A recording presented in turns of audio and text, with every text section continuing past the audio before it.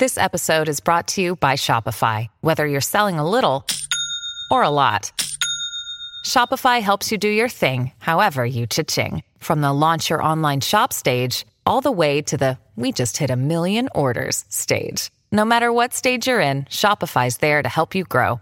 Sign up for a $1 per month trial period at shopify.com/special offer, all lowercase. That's shopify.com/special offer. Step into the world of power, loyalty, and luck. I'm gonna make him an offer he can't refuse. With family, cannolis, and spins mean everything. Now, you wanna get mixed up in the family business. Introducing The Godfather at ChumbaCasino.com. Test your luck in the shadowy world of The Godfather slot. Someday, I will call upon you to do a service for me. Play The Godfather, now at ChumbaCasino.com. Welcome to the family. No purchase necessary. VGW Group. Void where prohibited by law. 18+. Terms and conditions apply. Hey guys, it is Ryan. I'm not sure if you know this about me, but I'm a bit of a fun fanatic when I can. I like to work, but I like fun too. It's a thing. And now the truth is out there. I can tell you about my favorite place to have fun. Chumba Casino. They have hundreds of social casino style games to choose from with new games released each week. You can play for free anytime, anywhere. And each day brings a new chance to collect daily bonuses. So join me in the fun. Sign up now at ChumbaCasino.com. No purchase necessary. VGW Group. Void where prohibited by law. See terms and conditions. 18+. It's time for today's Lucky Land horoscope with Victoria Cash. Life's gotten mundane, so shake up the daily routine and be adventurous with a trip to Lucky Land. You know what they say. Your chance to win starts with a spin. So go to LuckyLandSlots.com to play over 100 social casino-style games for free for your chance to redeem some serious prizes. Get lucky today at LuckyLandSlots.com. Available to players in the U.S., excluding Washington and Michigan. No purchase necessary. VGW Group. Void where prohibited by law. 18+. Terms and conditions apply.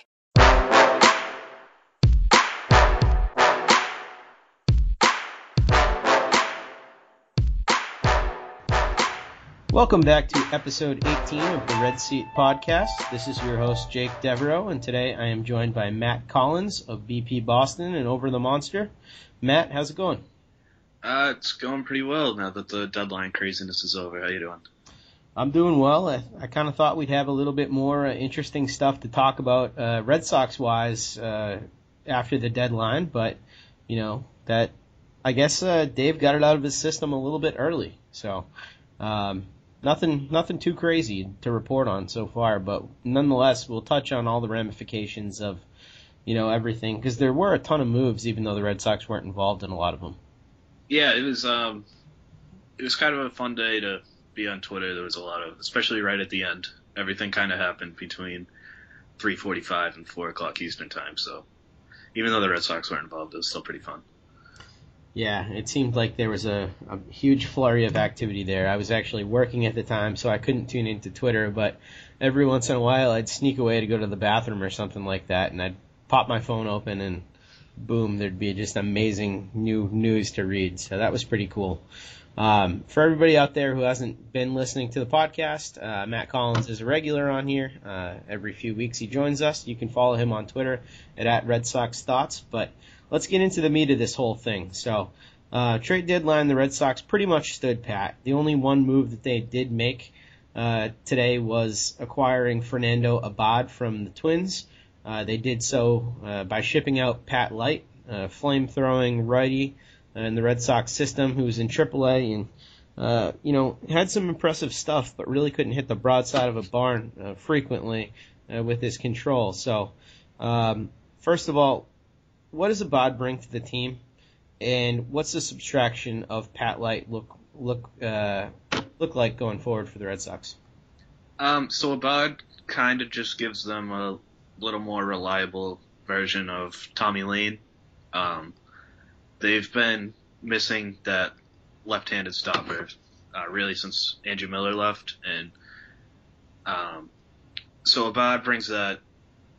The only problem is that you really need to limit him to almost exclusively left-handed hitters, and John Farrell, for as much as I try to defend him, he's not the best at managing bullpens. So, I mean, we've seen Tommy Lane face way too many righties when he was here.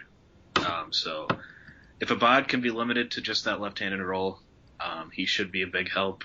If they try and do anything more with him, then I don't really see him being that big of an impact. He might even be a negative. So I think it really comes down to John Farrell as far as Abad goes.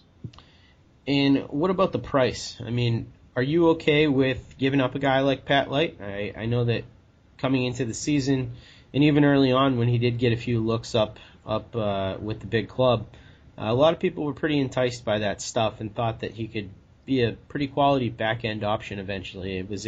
Was it too much to give up for a guy like this? No, I mean, Pat Light is exciting, and I was definitely excited about him coming into the year, but he didn't really take that step forward this year that you're hoping for. That's not to say that he can't do it down the road, but, I mean, at this point, he's probably maybe a middle reliever at best, so, I mean, unless he gets that control figured out, he's not going to be that back-end guy we were hoping for, despite the high 90s fastball, so it's a risk. He might be somebody who could play a big role in a bullpen down the road, but he's not really somebody that you let get in the way of a major league player that could help you right now when you're in the middle of a playoff race.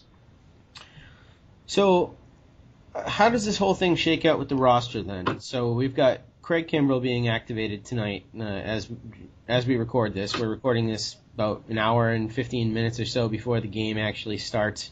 He's going to be there. Ziegler, Barnes, obviously, Abad, who we just mentioned, Ross, Tazawa, Clay Buchholz, who's still on the roster. We'll talk about him in a few minutes, but it does seem like Tommy Lane is the one who has to go for this move to actually work and for him to fit on the roster. Is that what your sense is as well?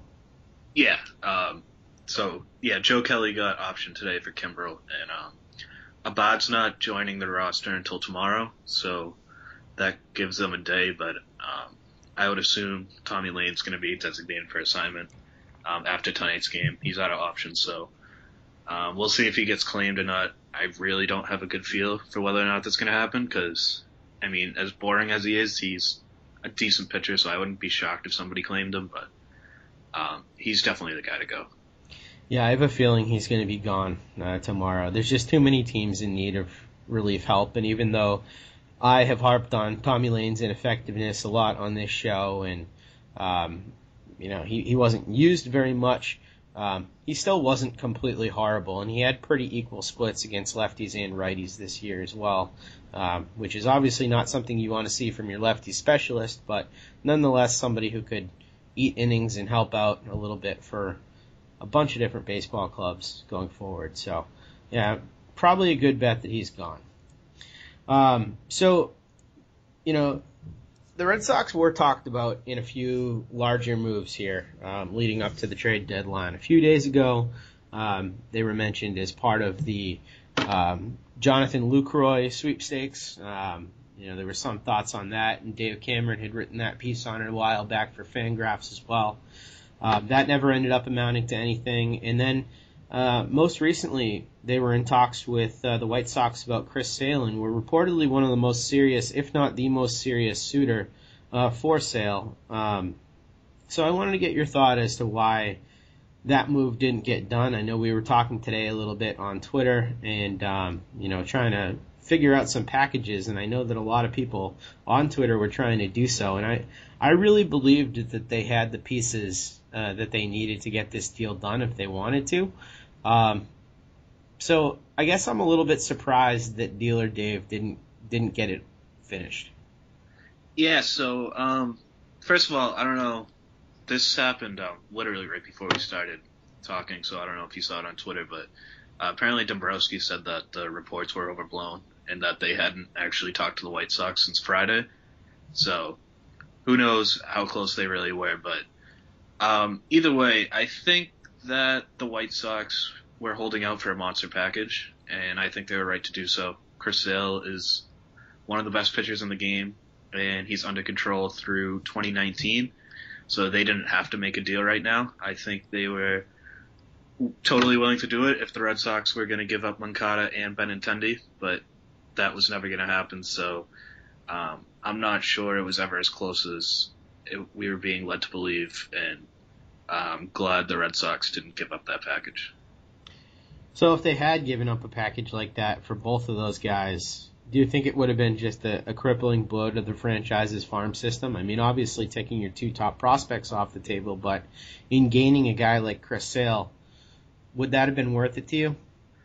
No, and just because I'm not really concerned about blowing up the farm system as much as these are guys that could help this year and should help next year. So, I mean, we're not talking about like an Anderson Espinoza who has all the talent in the world, but he's still got a few years where anything can happen.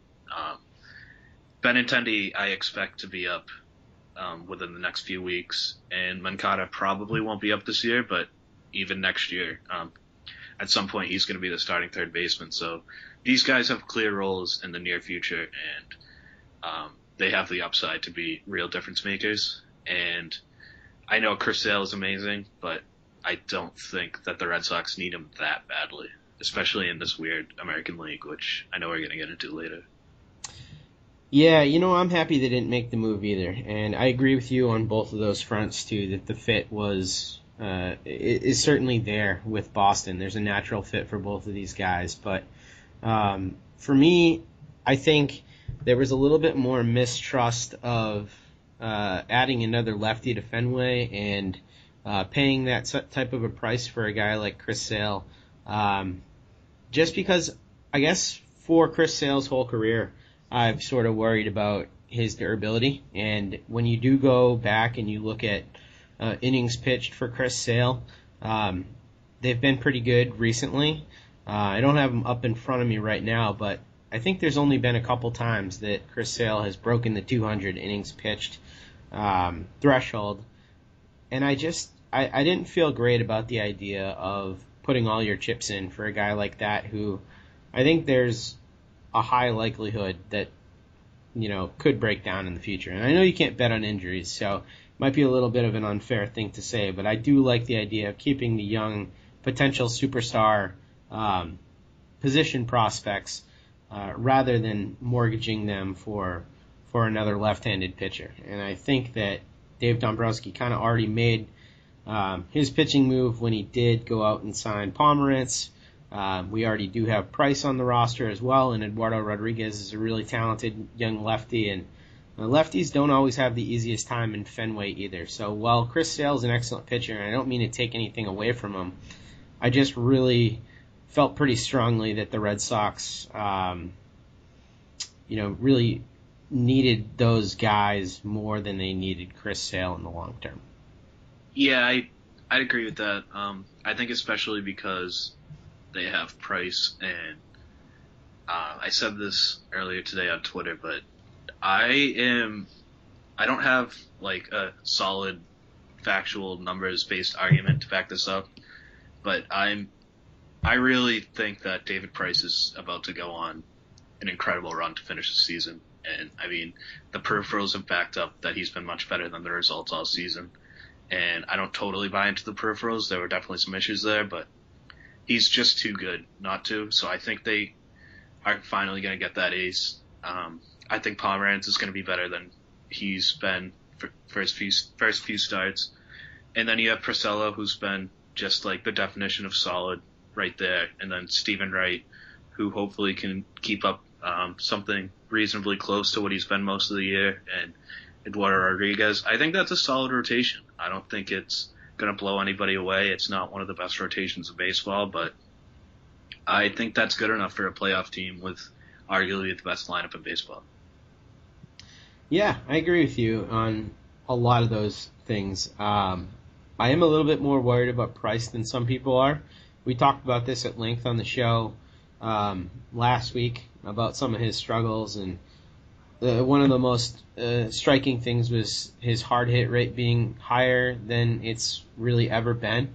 But then, I was reading some articles. There was a good one on Baseball Prospectus about his first 21 starts this year as well. And it went into talking about his DRA and his CFIP for the year and how those have been much closer to his career numbers than what his ERA has sort of shown us so far. But I wanted to get your take on Price a little bit in terms of those struggles, because it does seem like the home run rate and the hard hit rate are a little alarming, even though some of these other peripherals really do like him for a bounce back. So what in particular, aside from just the raw numbers, makes you confident that turnaround is going to happen? I think it's mostly just the track record, and it's kind of stuff that's hard to articulate. He's been around so long, and he's been good for so long that I think that the hard hit rate and the home run issues, those are real problems. He's been leaving balls up in the zone and grooving a lot of pitches, but I think that hopefully can be solved with some sort of small mechanical tweak, and I'm fairly confident that David Price is the kind of guy who can figure that out and just bear down and go on a run where he has like a 1.5 ERA for a 10-start stretch. And he kind of started it in his last start against the Angels, 8 shutout innings with 6 strikeouts and 1 walk. So we'll see how he does against a little bit tougher lineups than harder parks, but I think that's a really good start, and he has another start where he can kind of continue that run in Seattle. So I just think that he is the kind of veteran pitcher who is too good to keep pitching like this all year. Yeah, he certainly was magnificent last time out. I mean, I wonder how that's going to translate, considering it was a really weak Angels lineup aside from Mike Trout and Albert Pujols, who crushes pitchers who throw slow breaking stuff. But yeah, I don't know. I think he certainly has that ability. And if we're going to compare a guy like David Price to a guy like Chris Sale, the funny thing is when you look into some of their more advanced peripherals here, David Price actually does look favorable to Chris Sale in a few different categories. When I was doing some research on Chris Sale when all the rumors were circulating, a few of the things that worried me, aside from that innings pitch things that I've mentioned, and he has crossed that threshold 2 times, 214 and 2 in 2013 and 208 in 2015. But this year, he's got his career worst FIP of 369 right now, and he's got some pretty decently sized home run to fly ball percentages as well, and his K- walk rate is not where it's been in the past either for Chris Sale. So for a guy who's always had these durability concerns, I just wasn't all that interested in giving up a guy like Moncada for somebody like him. And I think it is kind of funny that those peripherals for Price actually do match up there. Well, so the thing about Chris Sale's strikeout numbers is it's sort of a deliberate strategy by him. At least he talked about it earlier in the year. He was pitching to contact more. Whether or not that's a good idea is a different discussion, but I think he was just trying to limit his pitch count and kind of limit the stress on his arm, so he was taking stuff off and trying to get some weak contact, and it's showing up. I mean, he's still got a 3.17 ERA. He's got a career low BABIP allowed, so it is working a little bit. I'm not sure how sustainable that is, but I think he still does have the ability to strike batters out if he wants to. I think Price versus Sale is pretty close. I would honestly, in a vacuum, I'd probably prefer Sale, but again, when you start factoring in Moncada and Benintendi and the package it would take to get him, it's a different discussion. Yeah, definitely.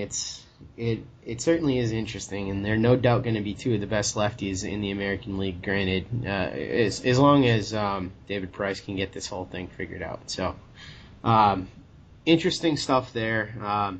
Glad the move didn't happen, though. So, and now we have all the bullets we need to go out and get Jose Fernandez when he becomes available at some point in the future, which is what I've been hoping for all along, because I crave that power righty in the Red Sox rotation, and getting to see Fernandez in person at Fenway would be amazing. That would be the best thing we've had since Pedro Martinez, so I'll keep dreaming on that.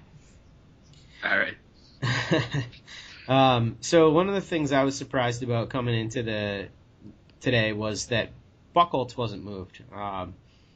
one of the reasons why I'm surprised is just because his role has seemed kind of a little bit underutilized. I know that last time we talked on the podcast, we talked about how he was going to be used, and really the answer was in long relief. And we saw that just a couple days ago when he went out and had 3 innings pitched and pitched fairly well. But I just thought that the Red Sox would get an offer from a team that was interesting enough that they would be able to pull the trigger. Because Buchholz, I think, still has something in the tank and probably could rejuvenate himself in a National League city.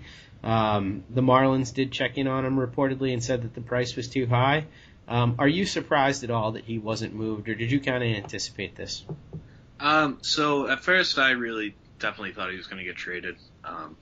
But the more I thought about it, it kind of makes sense that they held on to him, just because they don't really have much starting pitching depth right now. We talked about their rotation, and like I said, I think it's fine, but if and when somebody gets hurt, they don't really have anybody to step in if Buchholz isn't there. As sad as it is to say, I'm pretty sure he's their 6th starter right now. It's either him or Elias or Owens or Brian Johnson or Joe Kelly. So I think they just wanted to hang on to that depth, and if one of those other guys steps up, maybe they work out an August trade for Buchholz, but for right now, they need to hedge their bets against an injury because this is going to be a tight race all year. Yeah, I think that you hit the nail on the head with why he wasn't moved. I guess at this point, I'm still a little surprised that they felt more comfortable with Buchholz in that 6th starter spot, really, in waiting and in long relief right now, than they did with a guy like Henry Owens, who has pitched better as of late. I know Elias hasn't really turned the corner, and Brian Johnson's still figuring things out, but at this point, like, who would you feel better about being in a game for the Red Sox, Clay Buchholz or Henry Owens? Probably Buchholz, but I've always been one of the higher guys on Buchholz and one of the lower guys on Owens, so I might be the wrong person to be asking this question. No, it's fair. I mean, Owens has looked pretty much as bad as possible when he has been up, so I guess it's not all that surprising there, but just interesting nonetheless. I mean, do you think that he stays on the roster in that long relief role for the remainder of the season, though? I do. I'm not really sure who else steps up. I mean, unless something happens in August and some slightly better depth option becomes available in a waiver trade, then maybe Buchholz finds his way out after that, but I don't really know who else there is. The only other option, I guess, would be Brian Johnson. I haven't really kept a ton of tabs on how he's been since returning from that anxiety issue, so yeah, he's maybe been pretty bad. Yeah, so there goes that option. That's really the only other way I can see it happening. So I think Buchholz is probably here for the rest of the season.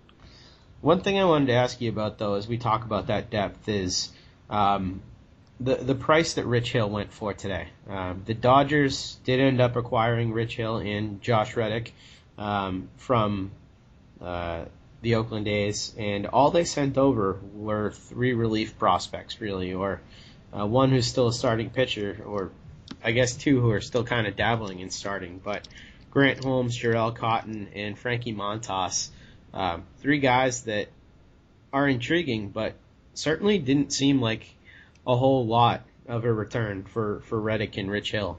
Reddick's been a really good outfielder this year, and Rich Hill has pitched amazingly when he's been healthy. It's surprising to me that the Red Sox couldn't have offered anything better for a guy like Rich Hill, who I still think would have made an incredibly valuable addition, even if he, was only able to pitch maybe 6 starts down the stretch for the Red Sox. If they could have given up a guy like Owens or something like that for him, I think that would have been worth it. So are you surprised at all that they didn't push a little bit harder for a guy like that? Well, I think you might be underselling the package a little bit. They might all be relief prospects, but there's a good amount of upside there. So, I don't think Owens would really be equivalent to these 3. It's a really interesting deal. don't really know how to feel about Rich Hill. I think, obviously, when he's on the mound, he'd be a huge asset for the Red Sox, but we don't know when he's going to be back, even now. The Dodgers are hoping that he's going to be back at the end of the week for the Red Sox series, but they still don't know that for sure. So I am kind of interested to know what the A's would have wanted from the Red Sox, but I think it would have hurt more than just like a Henry Owens. Yeah, I agree with you that it probably would have cost more than him, but I think that my larger point here is that Holmes, Cotton, and Montas are a far cry from the original asking price of Espinoza. You know, these guys... Oh, yeah. I think we always knew that was going to come down at some point. Yeah. I think we definitely did know that. And to be fair and not sell these guys short, like all three of the guys that we mentioned that the Dodgers did give up are potential, like, high leverage relievers. It could possibly be extremely elite relievers down the road. So certainly no small price, but when you think about how deep the Red Sox system is, and think about maybe them giving up, you know, an Owens or a Sam Travis or a Mauricio Dubon or something like that. Hey, hands off. Yeah, hands off of the Dubon. All right, I'll go with Basabe instead. All right. You know, it seems like that type of a package would be a little bit more comparable in a vacuum, and isn't the need almost as high or close to as high for the Red Sox to make that acquisition? Yeah, I would probably agree. I kind of wish that they did get Hill. I wonder how much Reddick being involved mattered. I think the A's really wanted to get rid of both, and I think they saw an opportunity to do it all in one deal and get three guys that they probably really like. So I don't know if the Red Sox would have been willing to give up whatever extra it took to get Josh Reddick, but if just Rich Hill was on the table, yeah, that probably would have been a huge help. It also would have let them pull off that Buchholz deal, because that would have pushed Rodriguez out of the rotation and given them that extra depth. So I kind of did wish they got that extra starter, and Hill was probably the only reasonable one that was available. So that was a little bit of a bummer. Other surprises, Jeremy Hellickson not being moved. That was a little bit shocking, right? Yeah. Everything about Jeremy Hellickson is a little bit shocking. They were asking for like 3 or 4 prospects, which, I mean, whatever.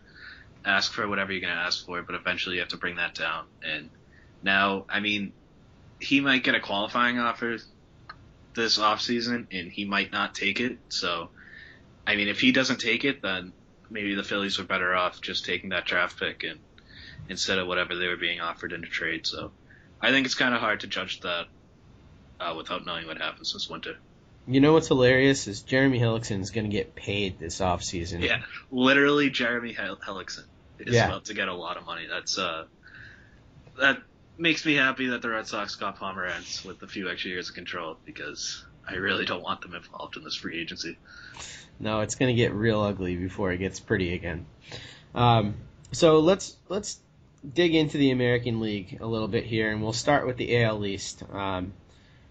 With so many moves today, and we'll go over a lot of them, especially the ones that happened with some of the bigger contending clubs in the American League, I think the landscape is definitely different than it was a few weeks ago when the Red Sox started making moves, and especially considering what the Red Sox schedule looks like. I believe Alex Spear said it was tied for the most road games ever to close out a season of all time, so it's a uniquely difficult schedule that the Red Sox face here.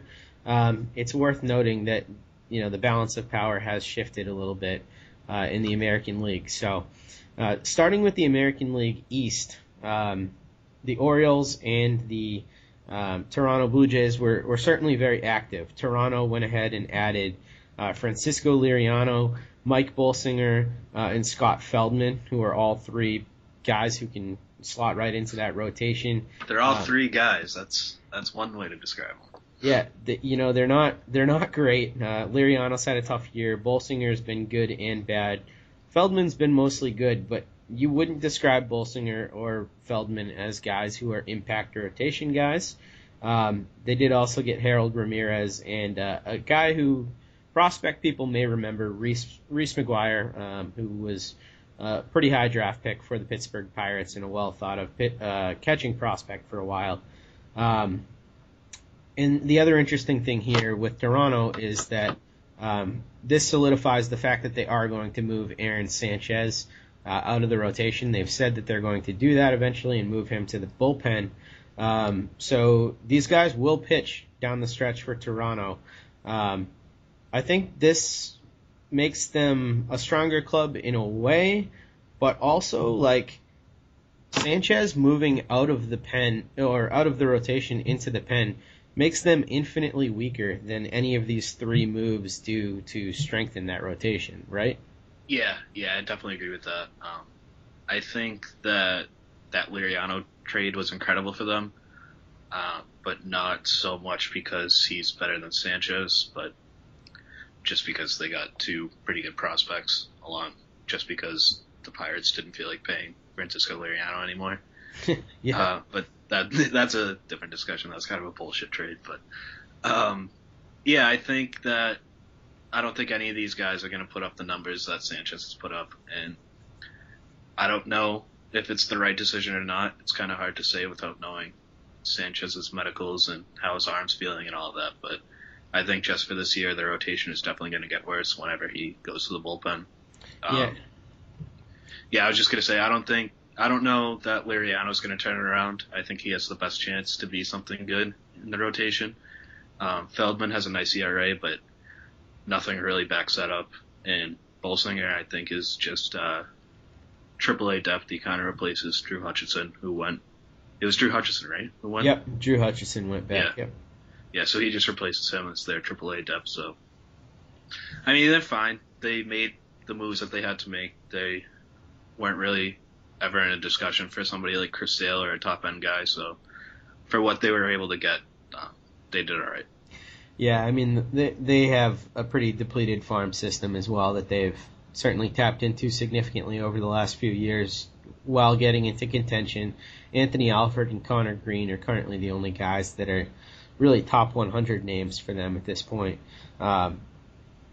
Sanchez moving to the bullpen, though, does strengthen that unit, and I think that Feldman sliding into the back end of that bullpen will be a little helpful to them. But Stroman, Dickey, Estrada, J.A. Happ, and Liriano is certainly not as scary as with Aaron Sanchez in there. But nonetheless, it was interesting to see them active.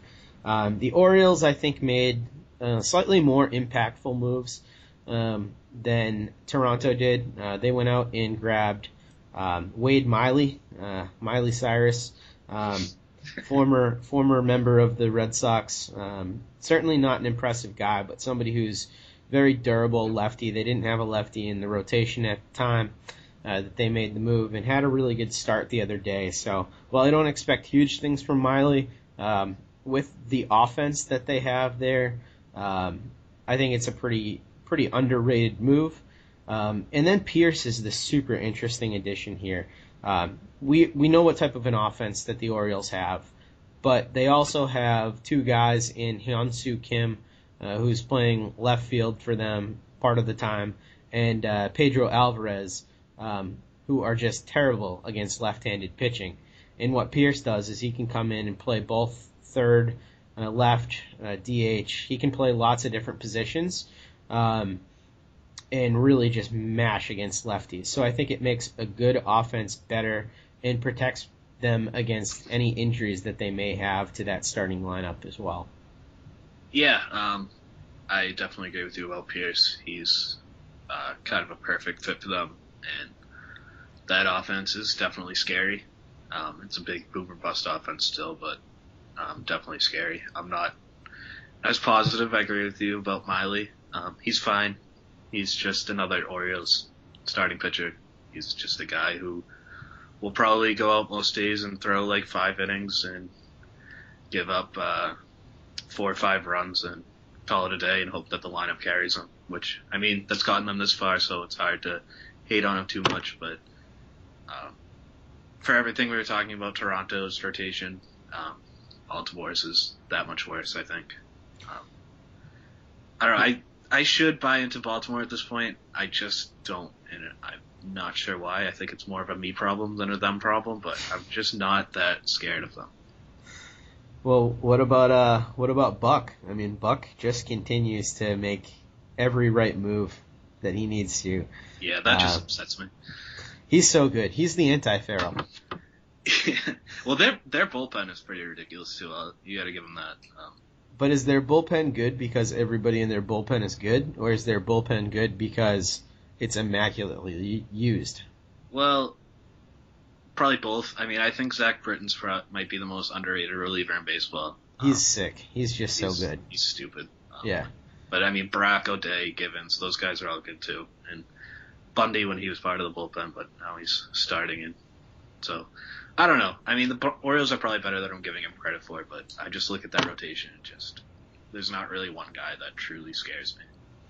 So outside of the guys that the Red Sox are going to be contending with, some interesting things did happen to the rest of the division too. The Rays and Yankees both really depleted their stocks at the major league level as well. The Yankees sending Miller and Chapman out, as well as Beltran, getting a bunch of prospects back for them. They really did a good job of reloading that farm system. Yeah, the Yankees killed it this week. It kind of makes me upset, but Cashman did a fantastic job. He really did. It was interesting because relievers have been going for such really ridiculous prices, really, since I think the Red Sox traded Andrew Miller to the Orioles. I think that is really the start of the reliever insanity, at least that I can remember. And he got every bit of the squeeze of that fruit from all those guys that he sold. I thought actually that he might have gotten a little bit less for Andrew Miller than he could have if he had shopped him to other teams. I think the return was good from the Indians, but that Chapman return for a half a season of Chapman, I thought was maybe his coup de grace. Yeah, I'm not going to pretend to be a prospect expert, but from what I've read, that Chapman deal was really great for them. And I don't know, the Miller deal, you're probably right, he might have been able to get more, but there's something to be said about just taking the deal when you get it. And I mean, they definitely got a lot of talent back, so I don't think they can complain. And getting Dylan Tate for Carlos Beltran, I thought was really interesting. I know that Tate's stock has fallen a lot since being drafted, but for a half a year or 2 months of pretty much a DH only guy who can play some really bad outfield for you if you want to, getting a guy who might have a small chance of turning into a stud like Tate does if he can get back to his old form, I thought that was really tremendous. Yeah, that was a huge pickup for them, and especially their farm system, I think, has some pretty strong coaches, and when they do have good talent in there, it does typically develop pretty well. So it's interesting. They were able to reload for a bunch of guys that really weren't factors in their future plans of mediocrity. So, and they're definitely going to go into the sorry, there's a bunch of sirens around me right now. I don't know what's going on. Don't worry about it. They're definitely going to go into the relief free agent market this year too. I don't know if they're either going to get Chapman back, or they're going to get Kenley Jansen, or they're going to get Mark Melanson. Or all of them. Yeah, they're going to do something stupid and just make us forget all of these trades. So, well, not stupid as in bad move. I mean, like, they're going to reload this bullpen and get back to something close to where they were. So, I don't like to heap this much praise on the Yankees, but they did everything they had to this week. They really did. I didn't have the confidence that they would be able to bring themselves to be sellers, but I'm sure that their fan base is happy that they did. The Rays also sold off a little bit. They ended up selling Matt Moore, which is just a spectacular thing for the Red Sox, because even though Matt Moore has not fulfilled his lofty prospect type since he came into the league, he has been really good against the Red Sox pretty much every time he faces them. So I'm really happy to see him gone. And then they also got rid of Brandon Guyer, who goes to Cleveland, who we'll talk about in just a second. But they're a little bit worse as well going forward. Yeah, I don't know what the score is right now, but I know they're getting no hit with like 10 strikeouts through 4 innings or something crazy like that tonight. So, they're going to be a fun team to play down the stretch. I'm a little surprised that they didn't dangle Colomé. He's been really good this year, and with the relief prices, I think they could have gotten a lot. So I was a little surprised that I didn't see his name in rumors. But other than that, yeah, I thought they did really good in the Moore deal. I don't really know what they got back for Geyer, but he's a guy that they probably should have traded, and it's a good thing they did. So I'm not as impressed with them as I am the Yankees, but they definitely made themselves an easier opponent the rest of the LA, which is good for the Red Sox. Yep, I did kind of expect that Chris Archer was going to get moved to the Dodgers for just a monster package. I kept reading about that happening, and it just seemed to make some sense. But, maybe the Dodgers just like Jose De Leon and Urias that much that there was just no way that they were going to part with those guys. Yeah, plus I don't know, maybe I wasn't paying attention, but I didn't really see them connected to Rich Hill that much until that trade went down. So maybe they got Rich Hill and then decided they didn't want to give up the package for Archer after that. Yeah, certainly could be the case. So anyway, I mean, the division certainly, I think, got a little bit more difficult for the Red Sox, but not so much so that they can't continue to compete with Baltimore and Toronto. The great thing about the Yankees in Tampa Bay, though, that I want to point out is that even though we're on this terrible stretch where the Red Sox are going to play tons and tons of road games, they do have 20 games remaining versus both the Yankees and the Tampa Bay Rays, who are markedly worse now than they were before. So that is only a good thing. And they also have 6 games in a row on a West Coast road trip versus the depleted Oakland Athletics and the San Diego Padres, which is certainly a really good thing for them as well. So they're going to have some cupcake teams in here, even though it's on the road. So not all is lost for the Red Sox, who are one of the few teams that have a winning record on the road as well at 23-21. Yeah, I don't know. I haven't looked at Baltimore and Toronto schedules, but I'm assuming they have a lot of games left against the Yankees and Rays too. So I'm not sure how big of an advantage that is, but it's definitely nice that the Red Sox have some winnable games. They just have to win them, because we saw last week that that's not a guarantee. So hopefully they can come through. Yep, I hope so. And they're going to need to, because outside of the division, in the Central and in the West, 2 teams got markedly better there as well. The Cleveland Indians, as I mentioned before, added Brandon Geyer, but they also added Andrew Miller from the Yankees. Really shores up the back of their bullpen to go along with really the best starting pitching in the American League, if not the entire league this season. I think their offense is still a little bit on the weaker side for the contending teams, but certainly a capable offense. And I really believe that the psychological effect on a baseball team for having a guy like Andrew Miller at the back of your bullpen, a guy who you just know once the ball gets in his hand that game is over, is huge for a team and really helps teams grind out close games. I wanted to get your thoughts on that too. Tidbit. Yeah, I generally agree. I'm not sure if that totally fits with the Indians, just because I'm a huge Cody Allen fan. So I think that they already had a really good reliever in the back. But I also think that adding Miller is obviously huge, that the rest of their bullpen wasn't all that impressive. So having that 2-headed monster in the back definitely makes them a lot better. So especially with the rotation that has a lot of guys that can go 6, 7, 8 innings on a semi-regular basis. Cleveland's really scary. I think they're probably the second best team in the league, and they definitely helped themselves this week. So we'll talk about the best team. We both agree, and we'll get into our power rankings after this too. But the Texas Rangers really did the most to improve themselves, adding Jonathan Lucroy, Carlos Beltran, Jeremy Jeffress. They get to keep Joey Gallo and Jerickson Profar here. They didn't add the starter that they needed to, but man, that offense is just silly looking right now. Now when you go down, it looks like Profar, Desmond, Beltran, Beltre, Odor, Lucroy, Moreland, Andrus, and Mazzara.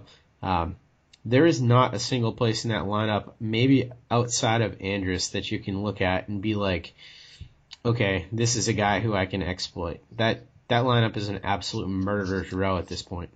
Yeah, they did really well, and assuming they make the playoffs, having Darvish and Hamels at the top of that rotation is really good. Their bullpen is Dyson, Jeffress, Diekman, Kella, Bush. That's really impressive. That's killer. 3 guys out of those that can throw 100, right? Yeah, I think so. And then they have Alvarez, who they got from Atlanta earlier in the week in that Harold deal, who I'm not sure is great, but his numbers in a small sample have been great. So, I mean, that's just another guy who they could throw in. This team is really good. They went all in this year, and they look like the team that should have done it. I think them getting Lucroy kind of gives them a big edge over Cleveland, especially since they kind of stole him. Mm-hmm. So I'm not really sure where the hole is in the steal except for the back end of the rotation, but that's everybody. And they have 2 guys at the top that are really good. So I don't really think there's an argument for anybody else in the American League being better than this team. What are your thoughts on that back end of the rotation, though? I mean, with Cole Hamels, I have no questions about. He's the real deal in every possible way.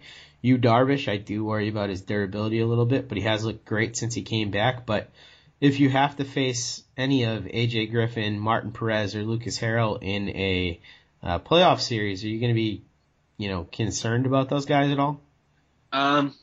So not really, but I will be concerned about their lineup, and I will be concerned that their starting pitcher is only going to have to throw like 4 innings, and then they can just start rolling out their relievers. So, yeah. I mean, this is a good team, and Harrell is probably going to move to the bullpen in the playoffs, and his stuff might play up a little bit in those shorter stints. So, right. When the Red Sox are pitching Game 3, Game 4, they'll have Porcello or Pomerantz or Wright, and who knows how they'll be looking. So, I think that everybody's back end is kind of worrisome, and so the Rangers don't really have any other holes, and they have a better 1-2 punch than probably anybody else in the league outside of Cleveland. So I think you nailed it with Darvish's durability. If he gets hurt, a lot changes, but as long as he's healthy, this team is pretty stacked.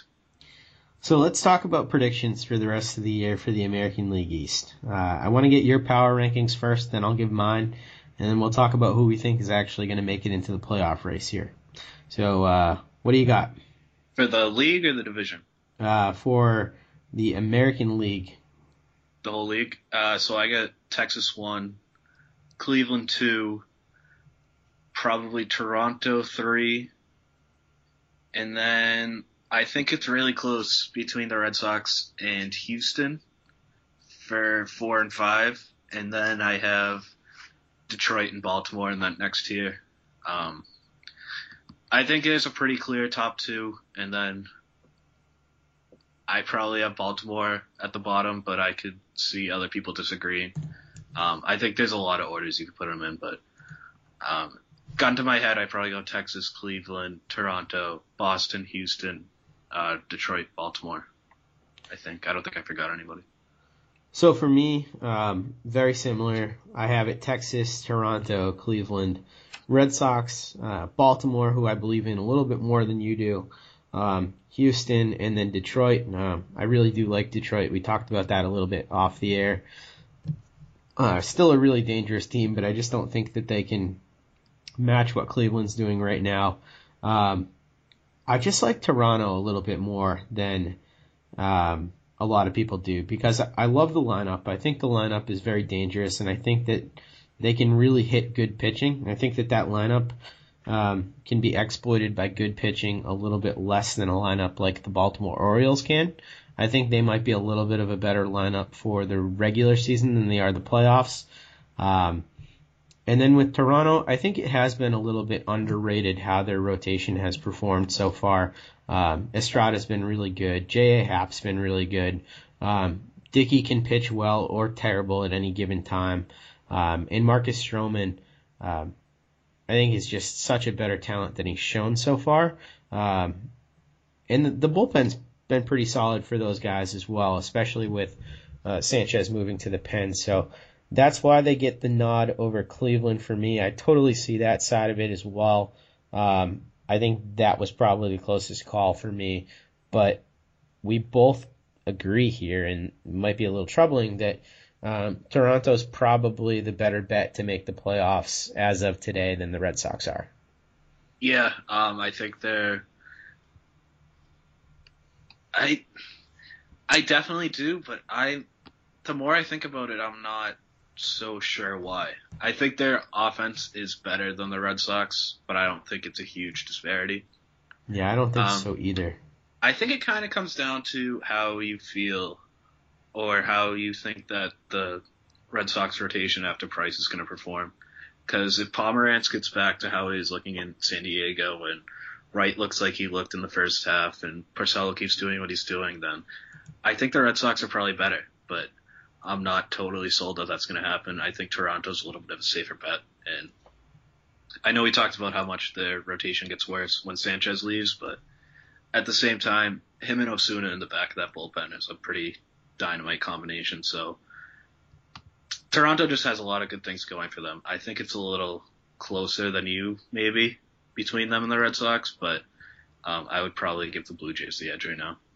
Yeah, I just think there's a little bit less variance, and you put it in a good way. There's just, I feel a little bit safer with what you're going to get out of Toronto. I think all things clicking, Red Sox offense is better than Toronto. I think it's probably the best in the league. But just really so far, we haven't seen the pitching perform up to expectations, and we've seen a little bit of the reverse with Toronto. I think their starting pitching has overperformed what anybody thought they could. So, Stroman looks really good tonight too. Does he? Yeah, I think he's got like 4 2/3 shutout innings against the Astros right now. So. And if he gets going, I mean that's a whole different story. Yeah. So as it goes today, if I was predicting playoff teams, I'd predict Toronto to win the East, the Red Sox to make it as the first wild card, Baltimore to make it as the second wild card, and then I would have Cleveland and Texas winning their respective divisions and making the playoffs. Who would you have making it in? So we are almost fully in agreement. The only difference I would have is Houston getting that other wild card instead of Baltimore. I think I know their pitching isn't that great either, but their bullpen's really good, and if Gurriel can come up and make an impact, and Bregman can make an impact, I know he hasn't been that great to start off his major league career, but obviously it's a tiny sample. Getting those two guys is just as good as making 2 big trades, so I really like this Astros team. I know they got off to a bit of a rough start, but I think they have the talent to make that other wild card against the Red Sox. Yeah, you're absolutely right. They've got the talent to do it.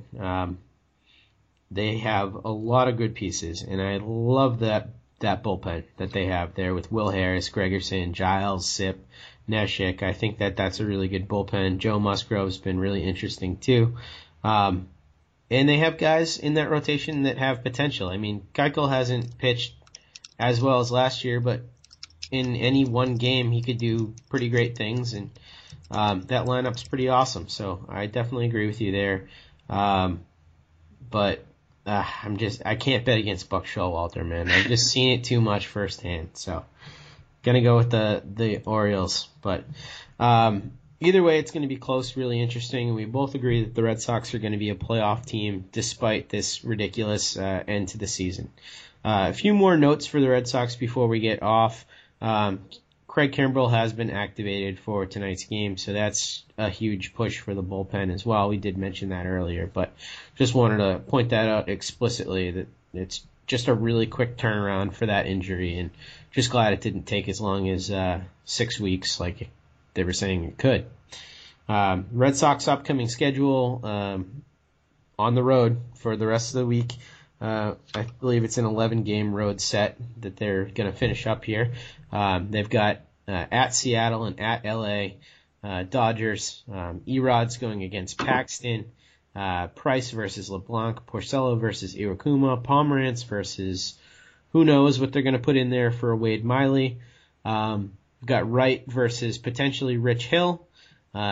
Eduardo Rodriguez versus Bud Norris. And then Price versus McCarthy. So some pretty interesting matchups in there. Any of those really stand out to you that you're going to be tuning into specifically?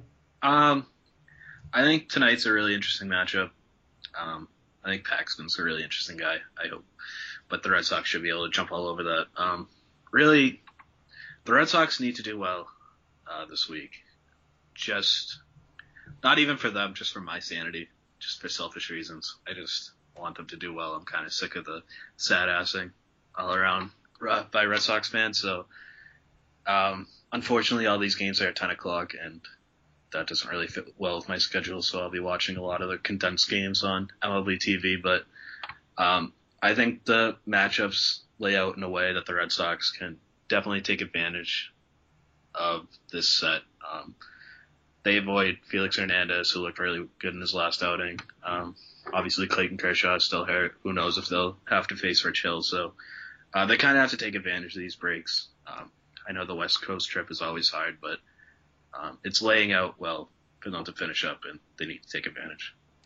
Yeah, and they're coming off losing 7 of their last 10 games, including their first sweep of the year against the Tigers. So they really need to do well. They can't be splitting series against teams like the Minnesota Twins and the Anaheim Angels if they're going to make the playoffs here. So we're in agreement there.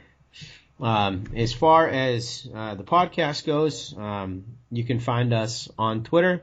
You can subscribe to us there. You can rate and review us as well. And you can do the same thing on Stitcher. We do have a listener question submission box as well that will appear on BP Boston. You go under podcasts, you click on any of the episodes, and there's a Google submission form. You can type in a question, ask me and the guys on the show your question, and we'll go ahead and answer it on the show. We haven't gotten any questions there yet. I think people are kind of still discovering it. It's only been up for about a week now, but definitely go there and ask us any questions about the Sox, and we'll do our best to answer those as well. And you can find me on Twitter at DevJake, and you can find Matt at Red Sox Thoughts, Red Sox _thoughts on the Twitter. So anything else before we head off?